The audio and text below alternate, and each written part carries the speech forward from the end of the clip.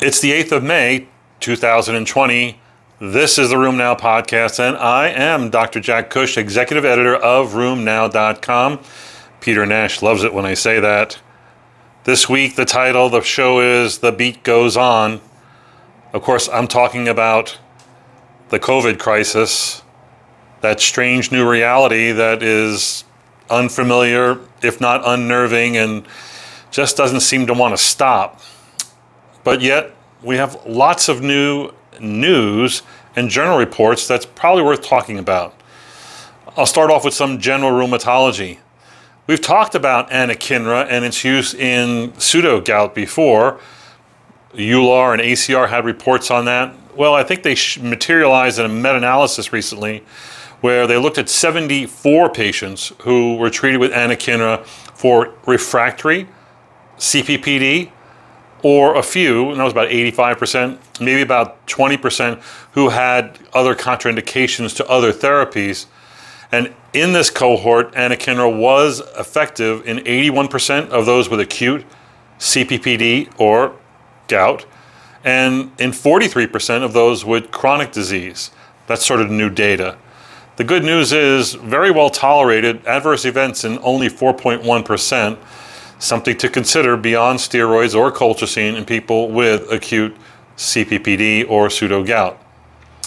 There's only one drug on the market that's approved for non-radiographic axial spondyloarthritis, and that is, right, certolizumab or Cimzia. Well, there are other drugs that have been studying this and looking at this, and that includes Cosentyx or secukinumab, and this past week, the EMA has approved Cosentyx for its use in active non-radiographic axial spondyloarthritis based on the results of their phase 3 trial, the PREVENT trial. It is not yet approved for non-radiographic axial SPA in the US. I would expect it to be so in the months to come.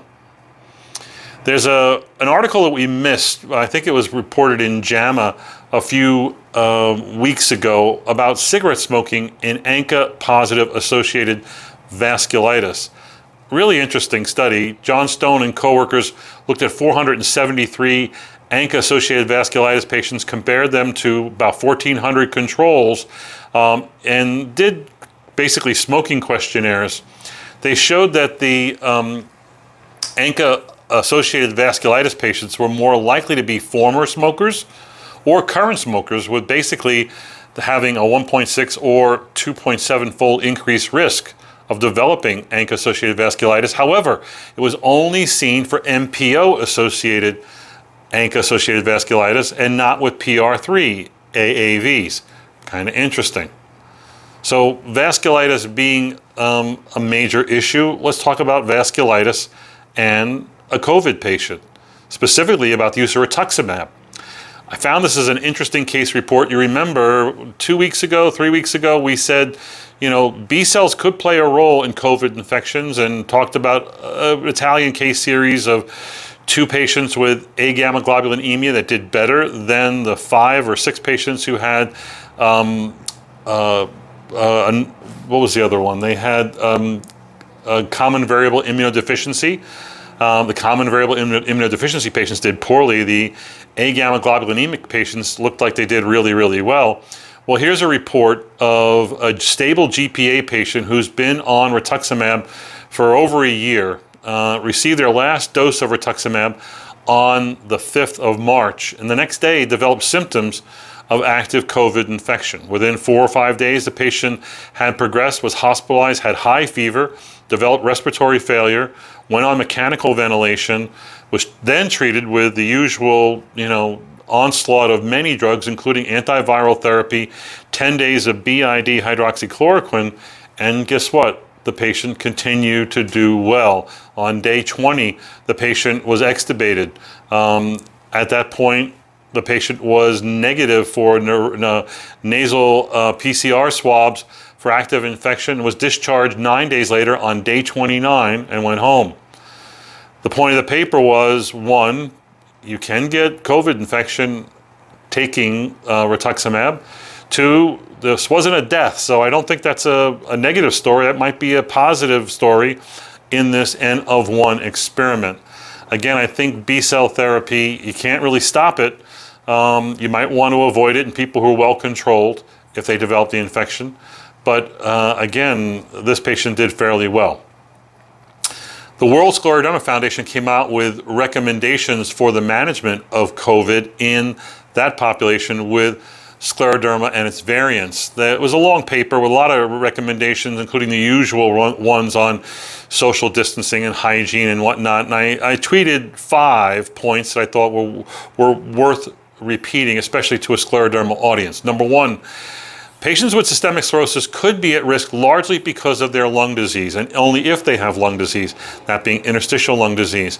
So again, there I might be saying extra precautions would be in order for someone with systemic sclerosis and lung disease.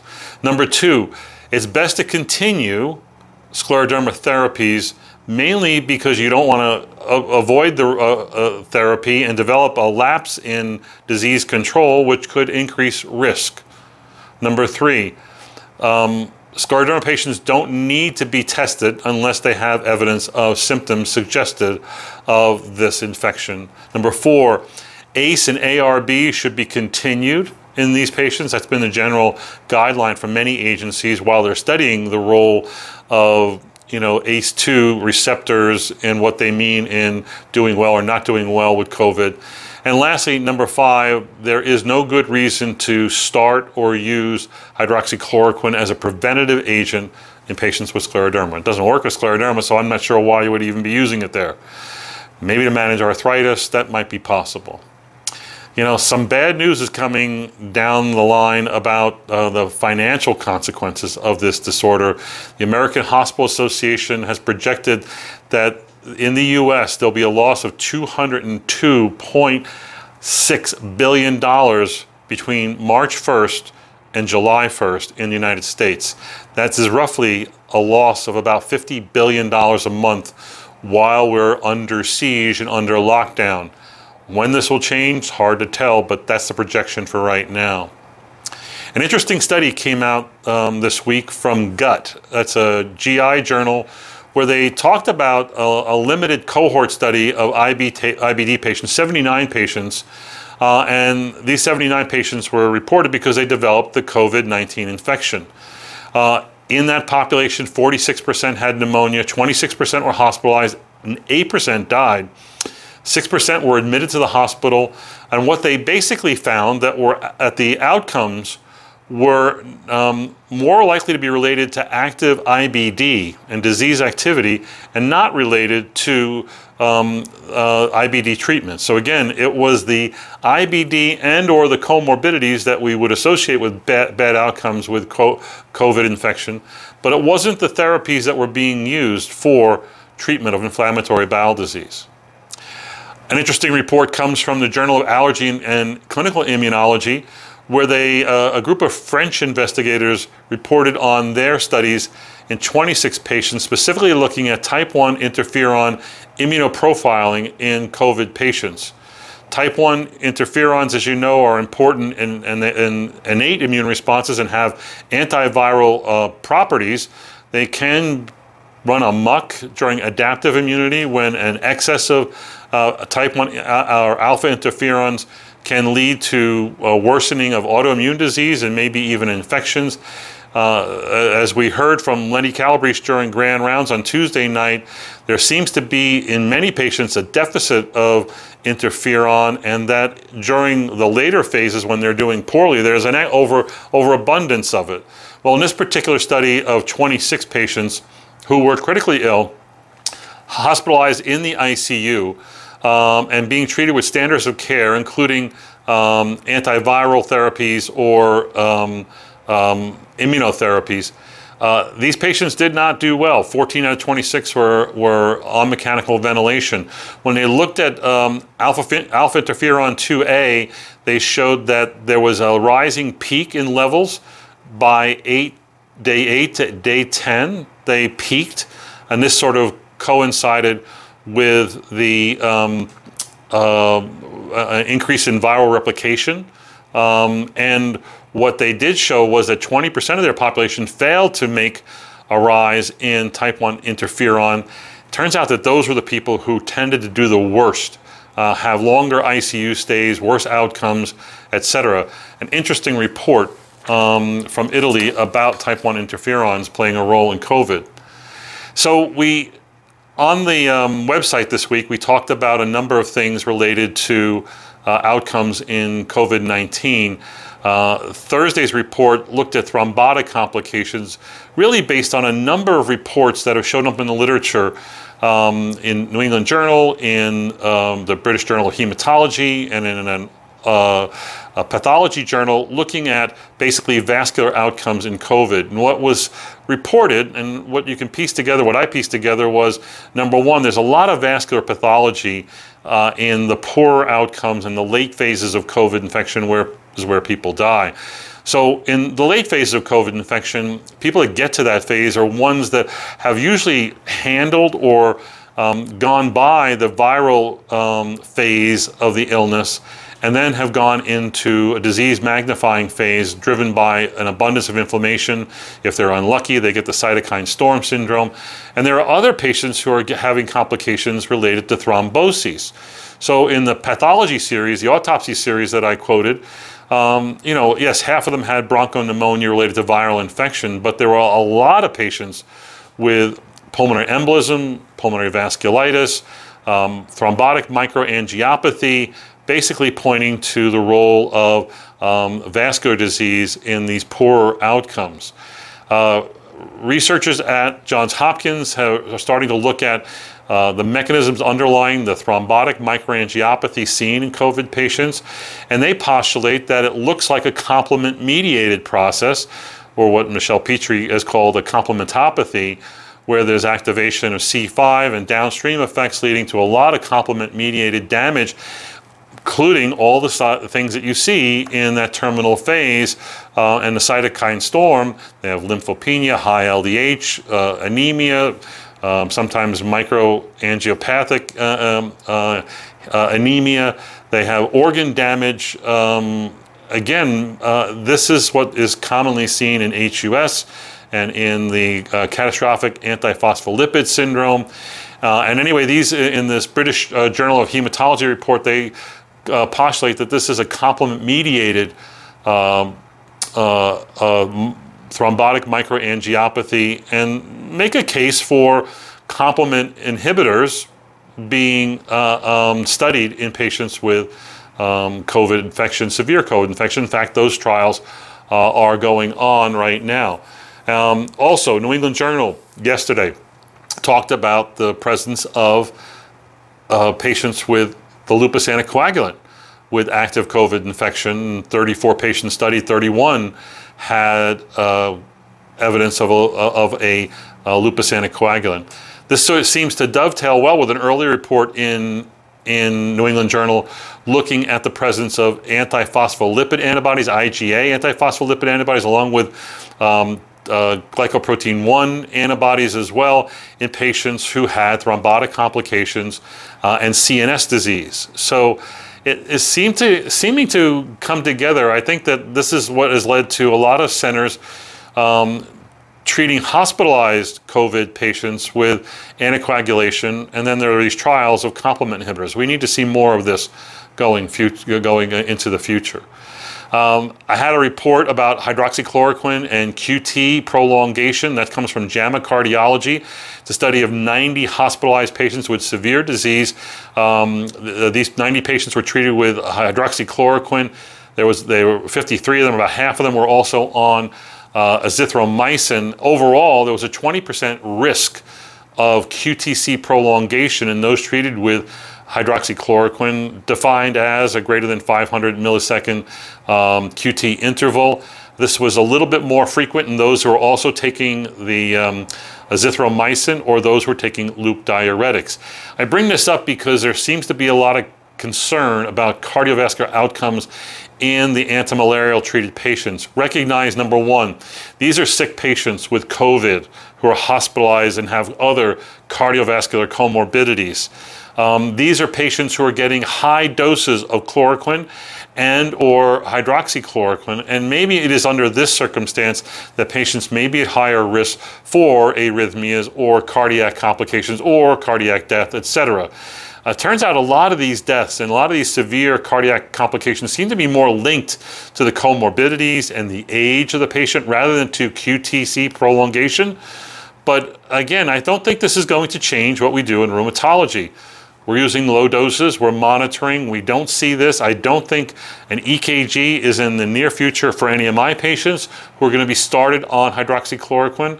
That would be a different story if one of my patients was being treated instead for active COVID infection with current protocols.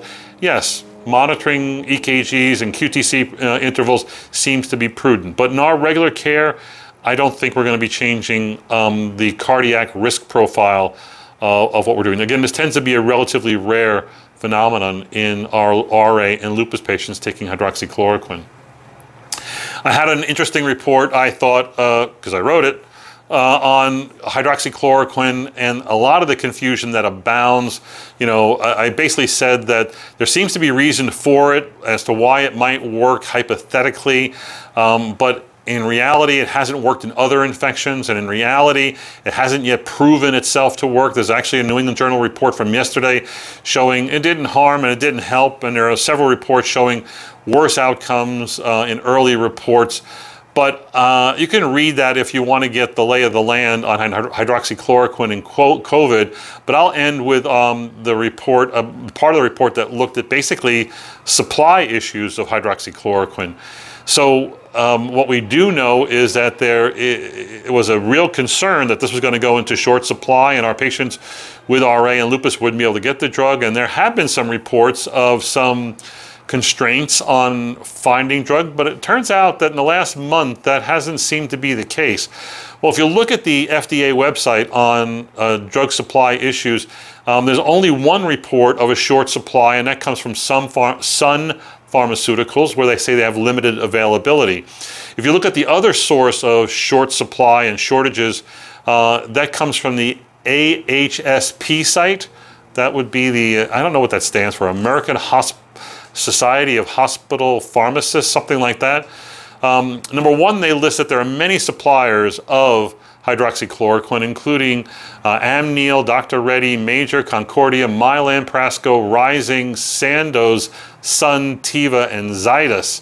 Of these, less than half of them have a listing of having a short supply. That it would include Major, Rising, Sun, Teva, and Zydus. And that they say for most of them that they expect to replenish their supply within the next few months. There are a number of reports about stockpiling of hydroxychloroquine. There's a report that 22 states and local governments have reported to stockpile 30 million doses of hydroxychloroquine. In addition to that, FEMA has shipped and stockpiled over 19 million hydroxychloroquine tablets that were distributed to major cities around the United States and to VA centers. So again, I think it looks good. Number one, because of the negative reports about hydroxychloroquine and chloroquine may lessen the fervor to hoard this drug or to take it as prophylaxis, which really nobody should be doing these days. And I think that, again, there is enough supply out there right now to get us through, I think, the bulk of this into the summer. So here are my recommendations about hydroxychloroquine. Number one, don't use hydroxychloroquine or chloroquine to prophylax against the COVID infection. There's no evidence that would work. Don't stop hydroxychloroquine in your patients who are on it chronically. There's no sense in stopping good therapies, safe therapies that are working well in patients just because we're in an environment of hydroxychloroquine craziness. It is okay to start hydroxychloroquine during this era as you normally would. I think that if it's the preferred drug for the condition you're treating, go ahead and use it. I think it makes sense. There's no reason to stop. No, I don't think there's any reason to stop hydroxychloroquine in patients at the doses you use in patients who are actively infected with COVID-19. recognize that these drugs are being studied in many centers around the United States, and if the patient is hospitalized and already taking hydroxychloroquine, they'll be excluded from those clinical trials, but they should likely continue the drug. Overall, there is an exceedingly low risk of cardiotoxicity or cardiovascular death in the doses and the manner in which we use hydroxychloroquine in our patients with rheumatoid arthritis and lupus and other indications in your clinic. I think it's okay to refill hydroxychloroquine as you normally would. My patient wants a 1 month supply, they get a 1 month supply. If they've been getting 3 month supplies, I give them a 3 month supply. I let the local pharmacy be a bit of a gatekeeper, and we've seen some of that, where I write for a 3 month and only 1 month is filled, but there's plenty of refills there. No one so far in my clinic has gone without hydroxychloroquine. And lastly, if you have a patient with suspected, one of your patients in your clinic with RA, lupus, SPA, psoriatic arthritis, whatever, and you suspect them as having COVID-19 or they have confirmed COVID-19, please register that patient with the Global Rheumatology Alliance. The website is rheum-covid.org. They're collecting amazing data. They have over 1,000 patients accrued thus far. In 2 weeks, you'll hear from the guy who started that, Dr. Philip Robinson, and he's going to tell you the update from that registry and what's going on. A lot of interesting videos this week. I have a video coming up very soon with Barry Gruber talking about denosumab and whether you should be stopping that during the COVID era. I have an interesting conversation with two practitioners, Danny Ricciardi and Herb Baraf in Maryland, about how they're getting through the current era. And lastly, be sure to tune in every Tuesday night for Tuesday Night Rheumatology, the Grand Round series. Next week, Joan Merrill from the University of Oklahoma is going to talk about what's the difference or what the similarities are between COVID and lupus. Should be an interesting session. Thanks for tuning in. Watch the website for more news. Take care of yourselves.